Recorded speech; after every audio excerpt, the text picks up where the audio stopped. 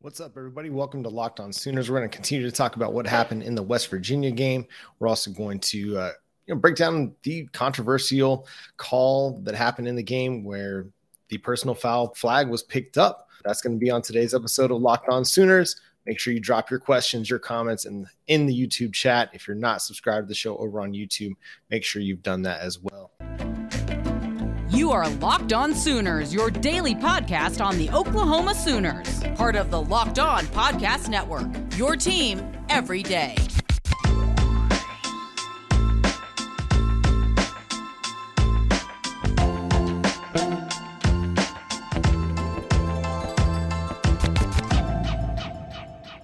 Hey there, everybody. Welcome to Locked On Sooners, a special live edition of Locked On Sooners over on the YouTube side. So if you're not subscribed to the show and want to be a part of the live show, make sure you go to YouTube and hit the subscribe button over there. I'm John Williams. You can follow me on Twitter at John9Williams. My buddy here making it at Josh on Ref, Josh Helmer. You can also hear him Monday through Friday on 94.7 The Ref in Norman. It's shocking that this team is 5-5. I mean, the preseason expectations are one thing, but to not even live up to them just a little bit is kind of surprising. I mean, this is a team that, whether they were going to be a Big 12 contender or not, the fact that they've only won 5 games, that you go on the road to Morgantown and you lose a game to West Virginia that was last place in the Big 12, just really, it's unthinkable, really. Like, this is a team that hadn't lost to West Virginia all in West Virginia's Big 12 existence, and they kind of laid an egg. I mean, offensively, it just wasn't good enough. You can talk about the weather. You can talk about, Dillon Gabriel being off. Regardless, you had a guy run for 200 yards in this game and you couldn't win. It is just not good. And that starts at the offensive coordinator with Jeff Lebby, down to your quarterback, to your wide receivers. I think other than Drake Stoops and maybe even Jalil Farouk a little bit, I mean, those two guys were arguably your best players on the day. While Marvin Mims is one of your better wide receivers, he wasn't consistent in this game, and he wasn't clicking with the quarterback. And that matters. Like, chemistry matters. I've talked about it on this show quite a bit, whether it's offensive line chemistry or quarterback wide receiver chemistry. That stuff matters. It's the little things, like catching a deep ball, knowing where your quarterback's going to throw the deep ball, the quarterback knowing how to time that and space it and put it out there for you. That's just been an issue all season long with this team. And it's part of the reason that they're 5-5. It's just not been good enough offensively. We had higher expectations for Dillon Gabriel coming into this season, and he hasn't lived up to them. That's just kind of where we sit, and Josh, you're kind of alluding to the idea that this team at 5-5 hasn't been able to secure bowl eligibility. And in the reality that they haven't lived up to expectations preseason wise, even a little bit. I mean, I think by about the third game in Big 12 play, we figured, okay, this isn't a Big 12 title contender, but the fact that they haven't been able to consistently build upon that is a problem. It's a problem for this team. And while I think most people still believe that this is going to turn around and Brent Venables is going to be able to build a program that is going to be competitive, this season, it's hard to watch. It's hard to watch this team lose in some of the ways that they've lost, especially the way they lost on Saturday. This team is where they are. You are what your record says you are. That's an old Bill Parcells, phraseology there. So how can it get better? I mean, they've still got 2 games left. And while we talked about these last 3 games being winnable games for this team, does anybody really have confidence that they're going to be able to go into this game or into this weekend and get a win over Oklahoma State? That's something I'm not sure about. I mean, this is a team that has struggled, for most of this season against running quarterbacks. If Spencer Sanders is healthy, are they going to be able to stop him? I don't know. That's a question I have going into this weekend, even though Oklahoma is, I think, a 7.5-point favorite with most betting sites right now. It's hard for me to have much confidence in this team going into this game, even though it's at home, even though, I mean, I don't even know really what to say about what Oklahoma is better at necessarily. Maybe they run the ball better than Oklahoma State does, but that's really all I can really hang my hat on going into this game. Jimmy says there's zero confidence here, and I don't blame you, Jimmy. It's hard to find a whole lot of confidence based on what we saw. I mean, the weather is supposed to be below freezing going into Bedlam, primetime game after dark. And so if that's the case and the weather was an issue for Dillon Gabriel this past Saturday at West Virginia, it doesn't give me a lot of hope and a lot of promise that this is going to get better for Oklahoma's passing attack this Saturday night against an Oklahoma State defense that hadn't really played very well until this past weekend against Iowa State when they forced 5 turnovers. But again, that's Iowa State. It's Hunter Dekkers. I mean, when Hunter Dekkers throws you 3 interceptions, I mean, you're going to win that game, and your defense is going to look really, really good along the way. I have a hard time looking at this team based on what we saw on Saturday and feeling good about their prospects of winning either of these last 2 games, because Texas Tech has looked good in recent weeks. Oklahoma State, a lot of it's going to depend on Spencer Sanders' availability and his health. If he's back, closer to 100%, then maybe, that gives Oklahoma State the edge a little bit. But even if he's 80%, if he's got his legs available to him, then, Spencer Sanders is going to hurt Oklahoma, because they have struggled slowing down the run. We talked about it on last night's show. Adrian Martinez, Max Duggan, and now Garrett Green looking like Tim Tebow, Robert Griffin III, Johnny Manziel on you. And that's kind of where Oklahoma's defense is at. Even though they played the rest of the traditional running game for West Virginia pretty well, they held them to like 2.1 yards per carry. Everybody other than Garrett Green was held to 2.1 yards per carry. So the run defense looked better, but they still can't stop the quarterback run. And if they're not going to be able to stop the quarterback run, it's going to be really difficult for Oklahoma to, in my opinion, to slow down Spencer Sanders and the Oklahoma State Cowboys. We're going to continue to talk about West Virginia. We got to get into that personal foul penalty that was picked up on the late hit on CJ Colden. We'll talk about that here in a second. But first, let me talk to you about Simply Safe. Hey, speaking of safe, Big 12, got to keep people safe. And if you're trying to keep you and your family safe, you might want to go check out Simply Safe. If you've thought about securing your home with home security, but have been putting it off, you'll want to listen up. Right now, Locked On Sooners listeners can order the #1 rated Simply Safe home security system for 50% off. This is their biggest offer of the year, and you won't want to miss it. If you've ever had a package stolen off your front porch, I know we have, it sucks. You hate losing something that you were expecting in the mail, whether it's a gift for somebody else or it's something that you're trying to have in your home to either spruce up the decor or something that you really needed. Somebody takes that off your front porch, it really hurts. And so putting some security in your home, outside cameras, that might help provide a little bit more safer environment for you.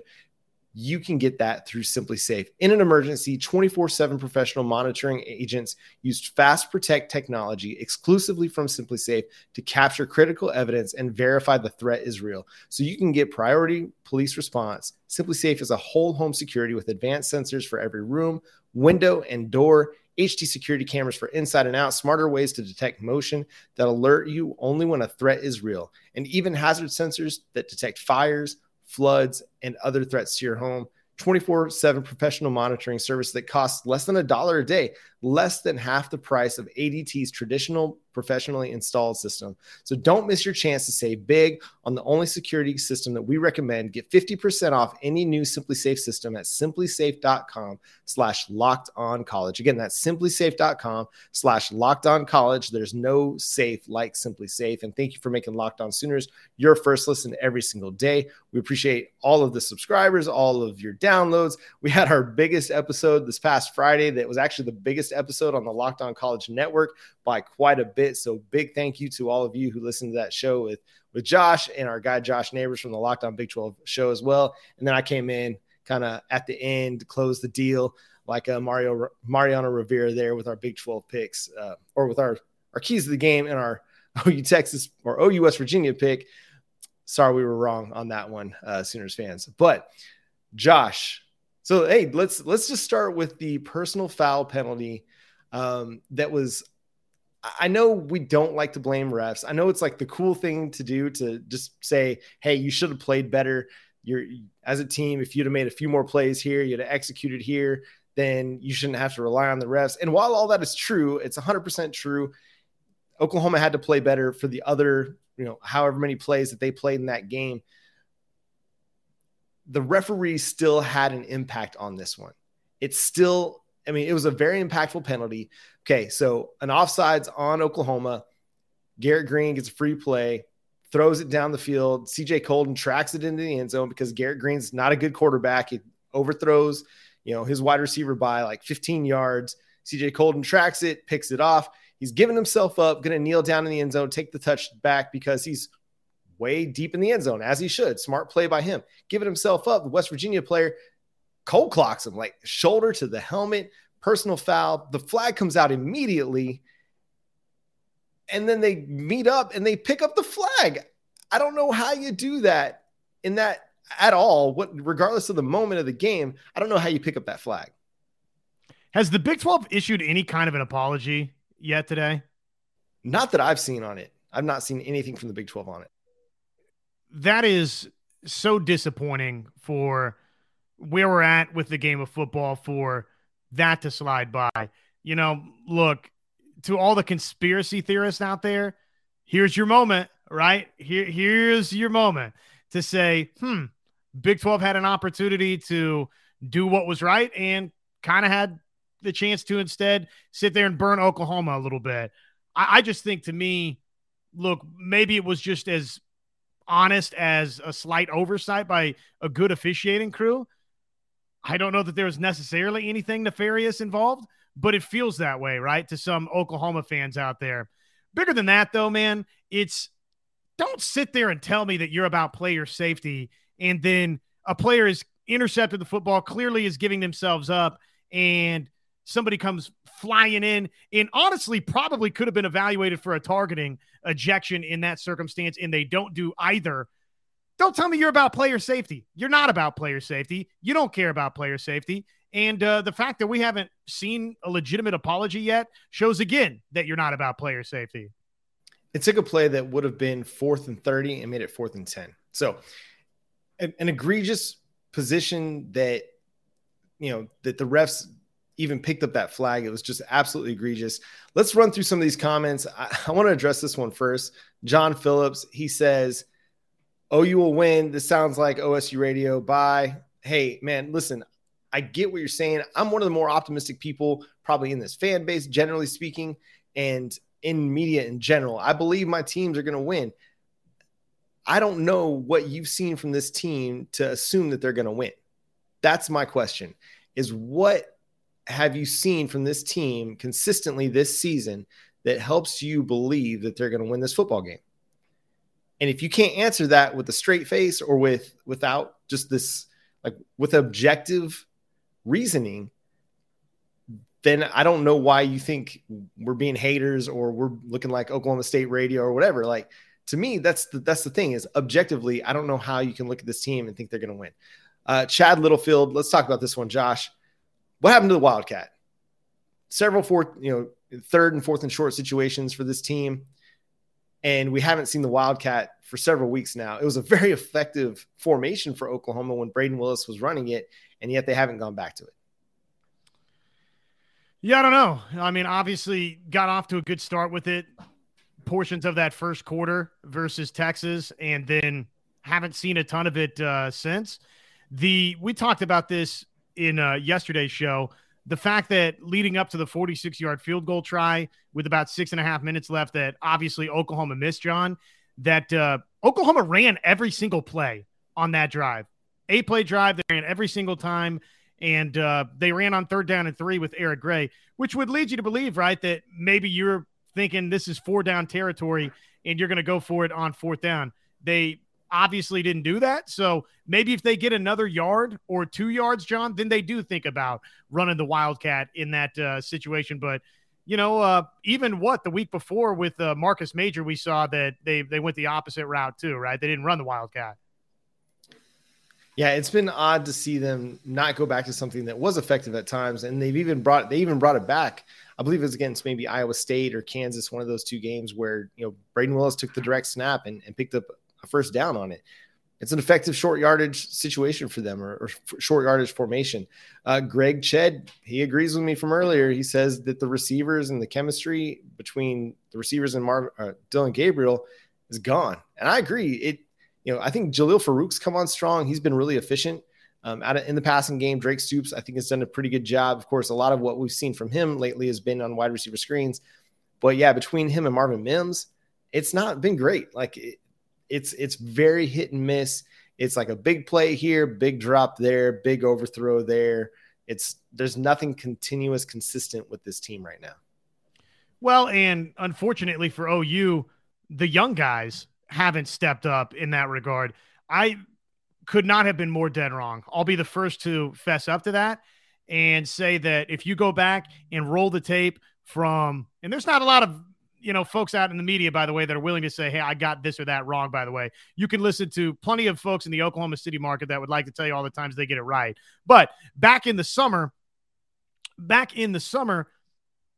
I would have thought and did think that either Jaden Gibson or Nick Anderson was going to be a very serious factor for Oklahoma, just given guys that left in the transfer portal, the fact that the wide receiver position, John, a lot of times plays out that way to where young guys could step right in and make contributions. And it obviously just, it hasn't been that. And Marvin Mims, I don't know what's going on with him. He finishes, obviously he had the big 67 yarder, but outside of that, he had the drop. And so, man, I don't know what's going on with him. He's had a couple of times this season where he's had opportunities for big plays, John, and that's been a sure thing with him in the past. And this year, it's like anything that can go wrong has gone wrong, and that includes Marvin Mims. Yeah, I also wonder, so you'll admit that you were wrong on the freshmen. I was wrong on the transfer guys. I thought Javian Hester and LB Bunkley Shelton were going to have big impacts on this team, and they've had very little, if no impact on this season. And it's kind of surprising. Like, you brought these two guys in, you'd think that you'd play them, even though they didn't come in until, April, May, June. You'd think that they'd still be able to figure out a way to get on the field based on previous production and experience. You'd like to have that experience on the field at times, but yeah, they haven't been able to crack the lineup consistently. And that's been a bit of a surprise for me with this team. One of the things I kind of faulted Lincoln Riley for last year was rotating his receivers too much, getting, way too many guys involved and not focusing the offense on Marvin Mims as much. But maybe this year they're not getting as many wide receivers involved. We've seen Gavin Freeman a little bit, but aside from Jalil Farouk, Theo Weiss, Drake Stoops, and Marvin Mims, you haven't really seen much of anything else consistently from this team. It's hard for me to pinpoint exactly what is going on with the chemistry, but it's definitely not right. And you think with the time that they got to spend together over the offseason that they'd have a better feel for how to hit that deep ball more consistently, because it's a big part of their playbook. We're going to continue to talk through some of your comments, your questions as we go through the show. But first, we're going to talk to you about BetOnline. BetOnline is the fastest and the easiest place to bet on all your favorite sports, from MMA, boxing, NFL, NCAA football, the NHL, NBA. BetOnline has you covered. Right now, Oklahoma is looking at they're a 7.5 point favorite against Oklahoma State heading into Bedlam on Saturday night. I'm surprised. I'm shocked at that line right there, and I have a hard time taking Oklahoma and minus the points heading into this one. But hey, if you're so inclined and you want to, lay a few dollars on Oklahoma minus the points, or you want to go the other way and put it on Oklahoma State plus the points, you can do that over at BetOnline. Again, the fastest and the easiest way to bet on all your favorite sports. BetOnline is where the game starts. And this Saturday, the game is going to start at 6:30 p.m. Saturday night in Bedlam. And the Oklahoma Sooners are also going to get another primetime game against Texas Tech the following week at 6:30 p.m. in Lubbock, which I'm not excited about that primetime game. Night games in Lubbock just have a weird vibe to them, so not looking forward to that one. Gunny, our guy Gunny, he asks the question, how has Team 28 not meshed this far along in the season? Josh? I don't know. I don't have a good answer for why that's been the case, outside of they're not as good as we thought they were going to be. Offensively, at times, I'm not crazy about some of the play calling. I mean, it just doesn't seem like there's a ton of rhythm from Jeff Lebby at times. It's kind of just, I think I said this the other day, run, end around, deep ball, right? I don't know why the intermediate stuff has just gotten totally lost offensively for the Sooners. You touched on it as well, John. The play action numbers weren't great in the last game, in a game where you had Eric Gray running wild. Why don't you play action a little bit more? So that's part of the offensive stuff, why it hasn't meshed there. I mean, the Dylan Gabriel injury for a game and a half probably didn't help things in that regard. And then just across the board, top to bottom, defensively, I don't know. There's some kind of a disconnect outside of just the fact that maybe the personnel is not what you would have liked it to be at a place like Oklahoma, right? Beyond just the personnel is not what it needs to be, John. I mean, for whatever reason, the coaches just are not getting this team to improve as we go. And I don't have a good answer for why that is. Yeah, I think there's a lot to what you're saying there. One thing that we need to explore is this team playing too tight? It's a very different style of coaching staff than what they had under the previous regime. Like the previous regime, you probably could qualify them as a player-friendly coaching staff with Lincoln Riley at the helm, Alex Grinch, kind of, they're more fun-loving guys. And I'm not saying that their way was the best way. I'm just saying that just the style, the attitude, kind of mentality was a little bit different. Brent Venables is like hard-nosed, knows the grindstone, going to demand excellence every single snap, every single rep, every single day. Like best is the standard. It's never good enough, right? Like that's what we saw in all those videos.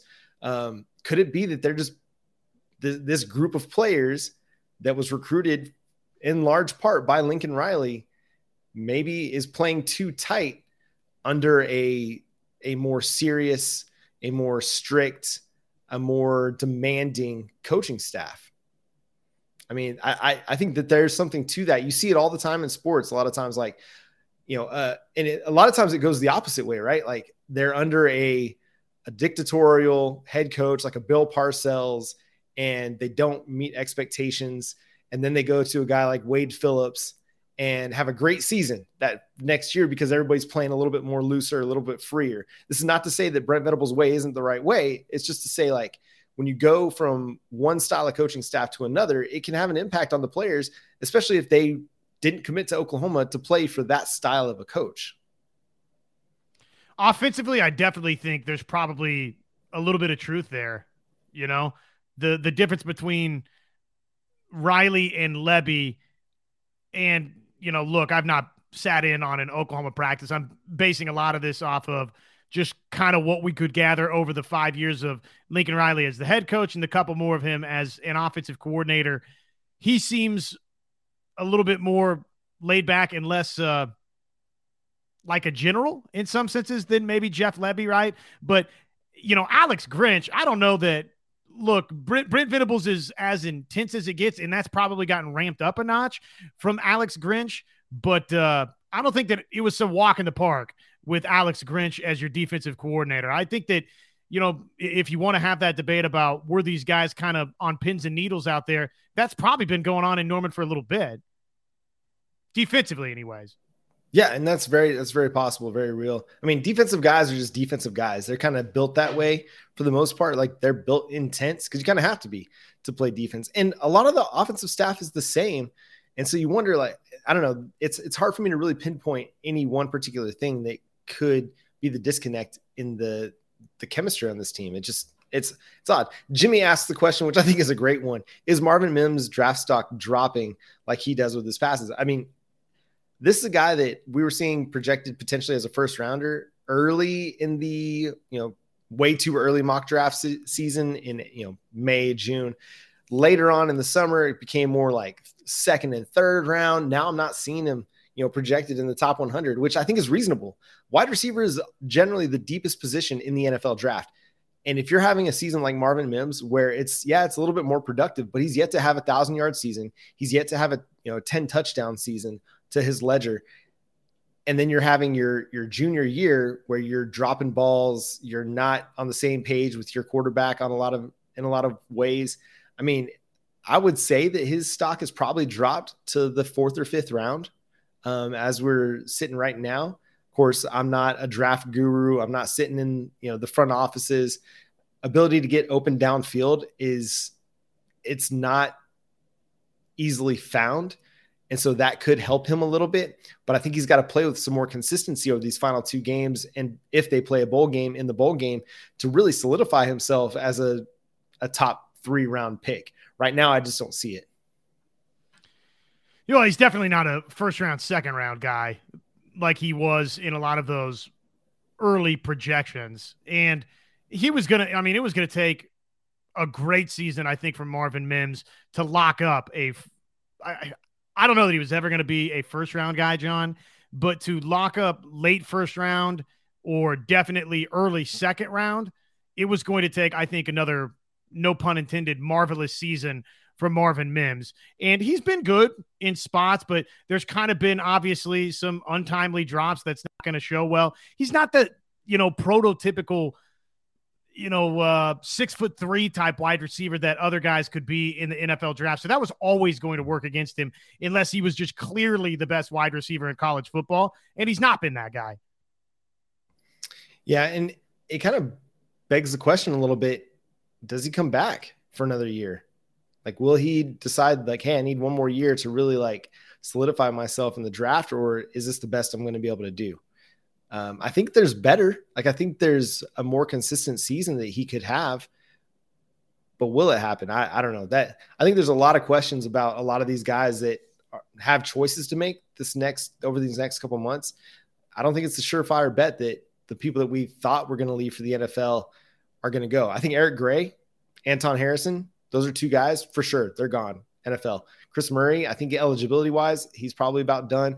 Same with McKay Matire, but that's kind of about it. Those are the only guys. I mean, Jalen Redmond might go, but he might still have one more year of eligibility. I'd have to check that, but he would if he wanted it. Yeah. So I think there's a lot of guys that could return to this team. I think there's a lot of guys that need to return if they want to improve their draft stock. Will they? That'll be a great question. Will we see some guys that we don't expect into the transfer portal and try and find something else on the way? That's going to be an interesting question on that. Josh, one question I want to ask you, and somebody kind of threw this hypothetical out there on Twitter, or not even a hypothetical, but tried to say that Lincoln Riley, Caleb Williams, Mario Williams, and Latrell McCutcheon. Yeah, Latrell McCutcheon. No. Yeah, he went to USC. Yeah, I was getting him confused with the dude Andrew McCutcheon. I was thinking it was Andrew McCutcheon for the Pittsburgh Pirates for a second. Sorry everybody. Latrell McCutcheon, who Xavier Worthy made land on his head in the Red River Showdown last year, that they were the glue that held this team together. And I really first of all, it was a laughable premise. You could say that Lincoln Riley was important. Obviously, he was a good coach for Oklahoma. Caleb Williams, I hate to say it, but obviously it's a downgrade at quarterback between what we had with Caleb Williams and what we have with Dillon Gabriel. But those other two guys, they really didn't have much of an impact on this team last year to say that about. So the question I want to ask you, though, is not that question. It's, what was the bigger loss for Oklahoma? Was it losing Caleb Williams to the transfer portal, or losing your 5 starters to the NFL draft? Nick Bonito, Isaiah Thomas, Perion Winfrey, Brian Asamoah, and Dylan Turner-Yell. What was the biggest, the bigger impact or the bigger loss for this team? I mean, that's a great question. I think it's and I love Caleb Williams. Okay. Caleb Williams is going to be a high NFL draft pick. I think it's the accumulation of all of that talent that you mentioned, though, defensively. I mean, this team throughout the season, John, has been so bad defensively. I know we've got the West Virginia game fresh on our minds, where finally the defense plays well in the first half, and it's the offense that mysteriously is bad. And I'll entertain the argument that you win the K-State game with Caleb Williams playing quarterback. I'll entertain the argument that you win this past weekend with Caleb Williams playing quarterback. And Baylor, I don't know. You don't throw the 3 interceptions, right? So I don't know. Maybe you are sitting here 8-2 if you only had Caleb Williams, but something tells me that just top to bottom, this team would be better. John, there's been no pass rush for this team since the Nebraska game. None. Yeah, and that's kind of where I lean too, actually, is this team would be better if you had Nick Bonito and Perion Winfrey and Isaiah Thomas and Brian Asamoah and DTY. They've had issues at safety all year long. You got a guy like DTY, although he had his own injury troubles, and you did lose Patrick Fields as well to Stanford. But you lose all those guys, it makes a huge impact. Now, they did have 27 pressures, according to Pro Football Focus, this past weekend, but they only came away with 2 sacks. So, I mean, you lose Bonito and Thomas, who were 8-sack guys. Winfrey was a 5-sack guy. that makes a big difference. And Chad Littlefield, Gunny, he says, defense wins championships. Jimmy Satterfield agrees that, the defensive talent, it makes a huge difference to lose those guys. And I think I really overestimated the Oregon game, the performances by Marcus Stripling and Ethan Downs in that game, Reggie Grimes, where they each had, I think they had like 5 or 6 sacks in that game, and falsely extrapolated that out to what I thought was going to be a productive season for this team. And especially along the edge group. I wrote articles over at Sooners Wire about how the edge trio of Marcus Stripling, Reggie Grimes, and Ethan Downs were going to blow up and have a great season. And that really hasn't, come to fruition. And so they definitely, that's one of the areas that's going to have to improve going into next year, is like the defensive talent, or the talent that's there has to take another step forward. If they don't take another step forward, we're going to have more of the same on defense. If, Ethan Downs and Reggie Grimes and Marcus Stripling don't improve over this offseason, because, you got a guy like R. Mason Thomas who's shown a lot of flash. Like, he's looking like a player. But again, he's just a true freshman this year. He's going to have to earn his way onto the field next year. I think he's got a lot of, promise, a lot of, potential. It's just a matter of like, can that come together and he take that step that provides that, I don't even want to say elite pass rusher, but consistently good pass rusher. Because that's been the issue, is that these guys haven't been consistently good. It's been good here, there, but it's not been one of those things where you can line up Reggie Grimes or Marcus Stripling or Ethan Downs and say, go get the quarterback, and one of those guys ends up getting the quarterback. It's just like they disappear for whole games. Yeah, no, I know. And we discussed this a little bit, the quarterback run game that's been a killer for Oklahoma. Well, good guys on the edge helps contain that a little bit, right? Now, I know that Brian Asamoah's speed. You're right. That type of linebacker, no doubt. Having a couple of linebackers like that, right? If you could pair that with Danny Stutzman, I mean, who knows? I mean, Danny Stutzman had, for the most part, a pretty good game. I know that there were some faults late in the game for him, but that was easily one of the better games that he's played all season. Probably you could make the argument it was the best game that he's played all season. So when we see that from Stutzman, it's like, okay, well, those are the signs. If he had that type of speed flying all over the field, mixed with some serious edge guys and a defensive tackler or two that were difference makers, now you've got something, right? Now quarterbacks aren't running free on you and doing the kind of things they are. Probably it's going to boil down to this moving forward, John. This doesn't do much for you this week versus Oklahoma State or the next week versus Texas Tech. But, man, PJ Adebawore, Derek LeBlanc, they need those guys to step in quick and be difference makers. I mean, some of these defensive guys that they've signed, or these guys that they got in the 22 signing class, it's going to need to take a big leap forward, because right now the guys on this roster, John, that are getting the serious snaps, I don't know that I see those being growing into the difference makers that gets Oklahoma over the top to a Big 12 championship game, or, obviously back to a college football playoff. I mean, they need these young guys coming in to be legitimate difference makers. Yeah, I agree with you. And one thing that I really noticed when I was watching the Texas TCU game is Texas's interior defensive linemen. They're just huge, man. They are dudes. And yes, TCU was able to hit a big run game, but from Kendre Miller, I think it was like a 75-yard touchdown run. But other than that, they were pretty well bottled up. And so was Max Duggan in his quarterback running game. You get two guys like them that just look like they just eat space, a Haloti Ngata kind of a player, a Poona Ford kind of a player, just guys that are just huge that take up space. It makes it really difficult for the quarterback run to be more effective, because you got one of those guys that can take up all of the middle. Your edge guys can worry about staying contained and playing their responsibilities and not having to worry about getting inside to slow down the running back. You got a guy that can stop the run in the middle.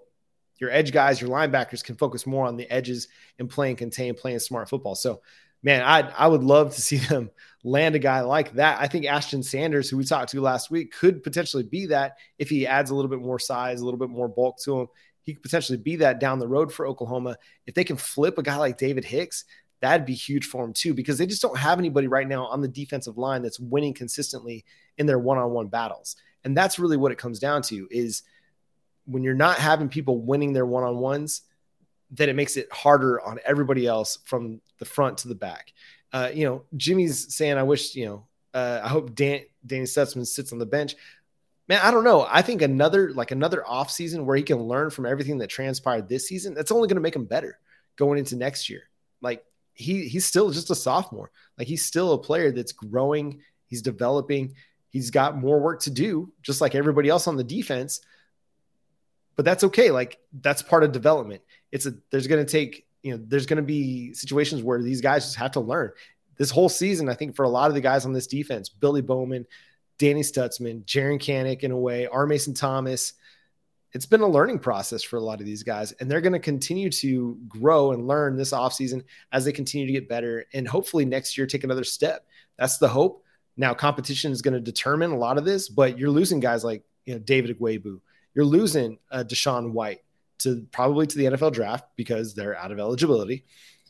And so you need a guy like Danny Stutzman with his experience to take that step forward. Now they're going to have to hit the transfer portal to find some more depth at linebacker, because if you just decide, hey, we got our 2022 freshman, our 23 freshman, and Danny Stutzman, I think you're not in great shape. So you need to find some more experience at the linebacker level, guys with legit production that are going to be able to fly around the football and play with some speed.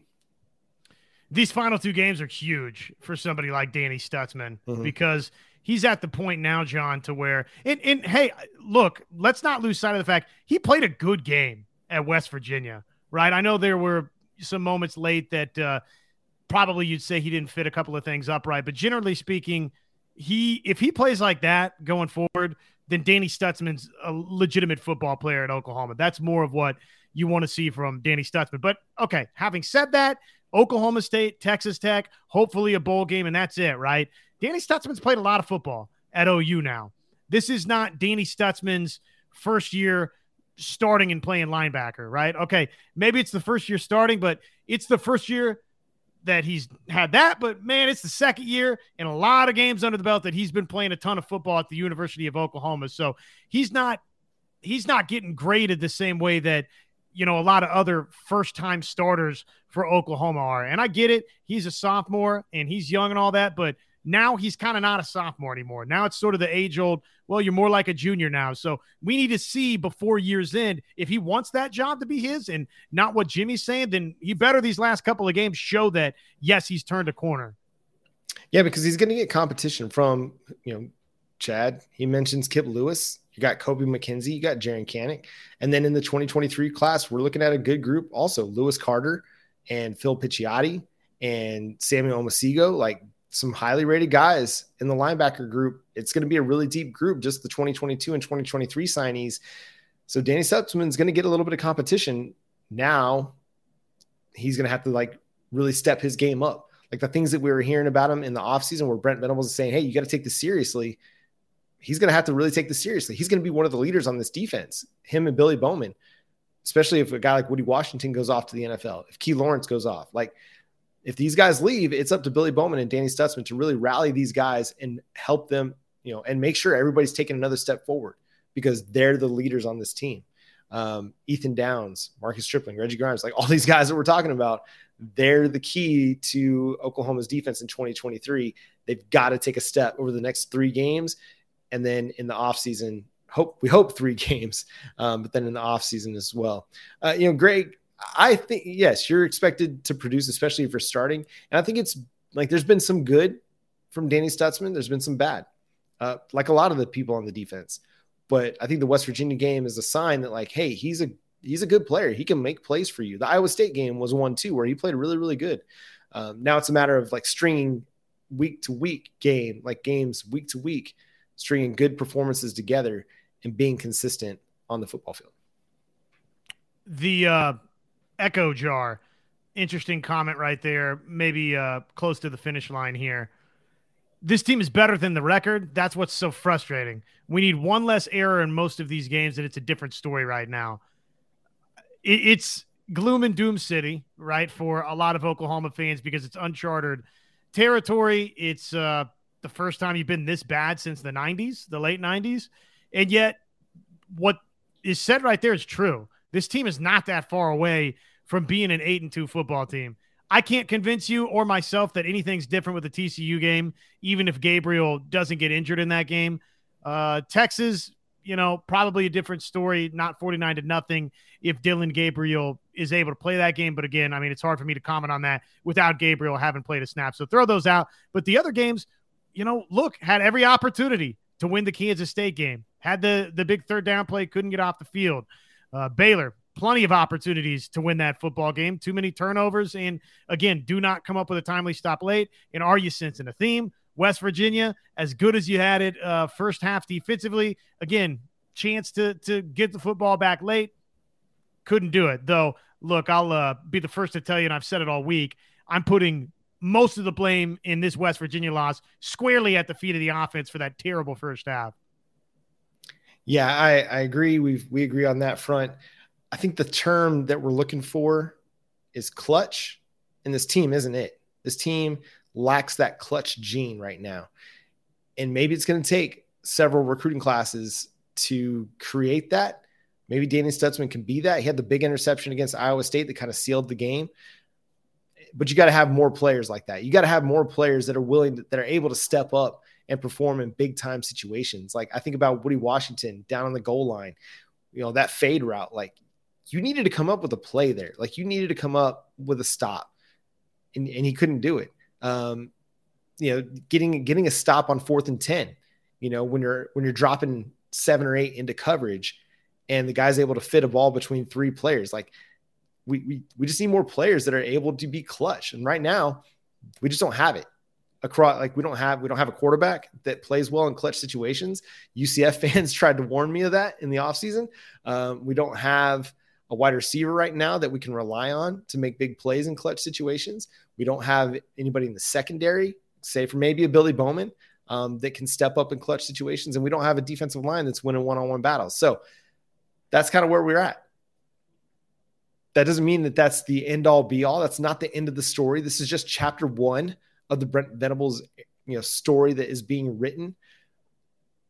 I still believe it's going to get better. I still believe that Brent Venables is going to turn this thing into a contender, into a winner. But the 2022 season, it is what it is. You're an average team, hoping for bowl eligibility. Is it too negative Nancy over here? Which apologies to all of the Nancys that support this Locked On Sooners channel. Really appreciate your support.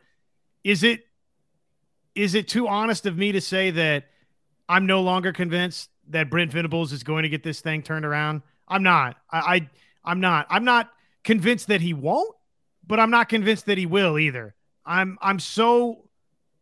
don't know what's going to happen with Oklahoma that it's difficult right now. And I think probably a lot of fans, if they're being transparent and honest, feel similarly that you're hopeful, but you don't know.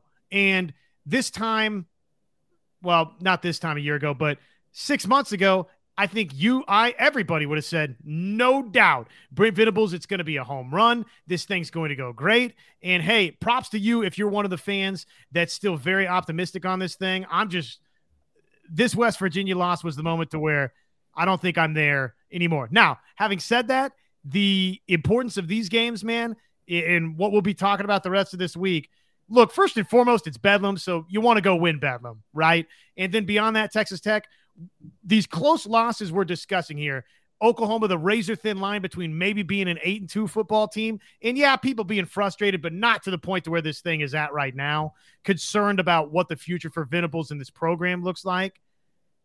Just win. Just win these last couple of games, man, because right now you've got a program that I'm concerned about in this regard, John, that they don't have winning confidence. They've got losing fears. They don't have winning confidence. And I want to touch on that on tomorrow's episode of Locked On Sooners. Can Brent Venables turn this thing around? I think Josh and I are going to have a really fun debate on that for our next episode. So make sure you're tuned in. Subscribe to the show wherever you get your podcast. Thanks to everybody that tuned in for the live show tonight. We're going to try and start doing it maybe on Monday nights, maybe at 9 o'clock or so. We'll see how the schedule holds up. If the Chiefs are playing on Monday Night Football for Josh or the Dallas Cowboys are playing on Monday Night Football for me, we'll see how that goes. But again, thank you so much for everybody tuning in and being a part of the show. We love your comments. We love your questions. This is always so much fun just to do this with you and to have the interaction and get the feedback as well. It's it's one of our favorite parts of the week all week long, just getting to interact with you all here as well. So make sure, again, if you're If you're subscribed, thank you. If you've got a friend that's not, make sure they're subscribed to the show over on YouTube or wherever they get their podcasts. Until next time, where I fight with Josh about Brent Venables' future, we'll catch you then. Boomer Sooner.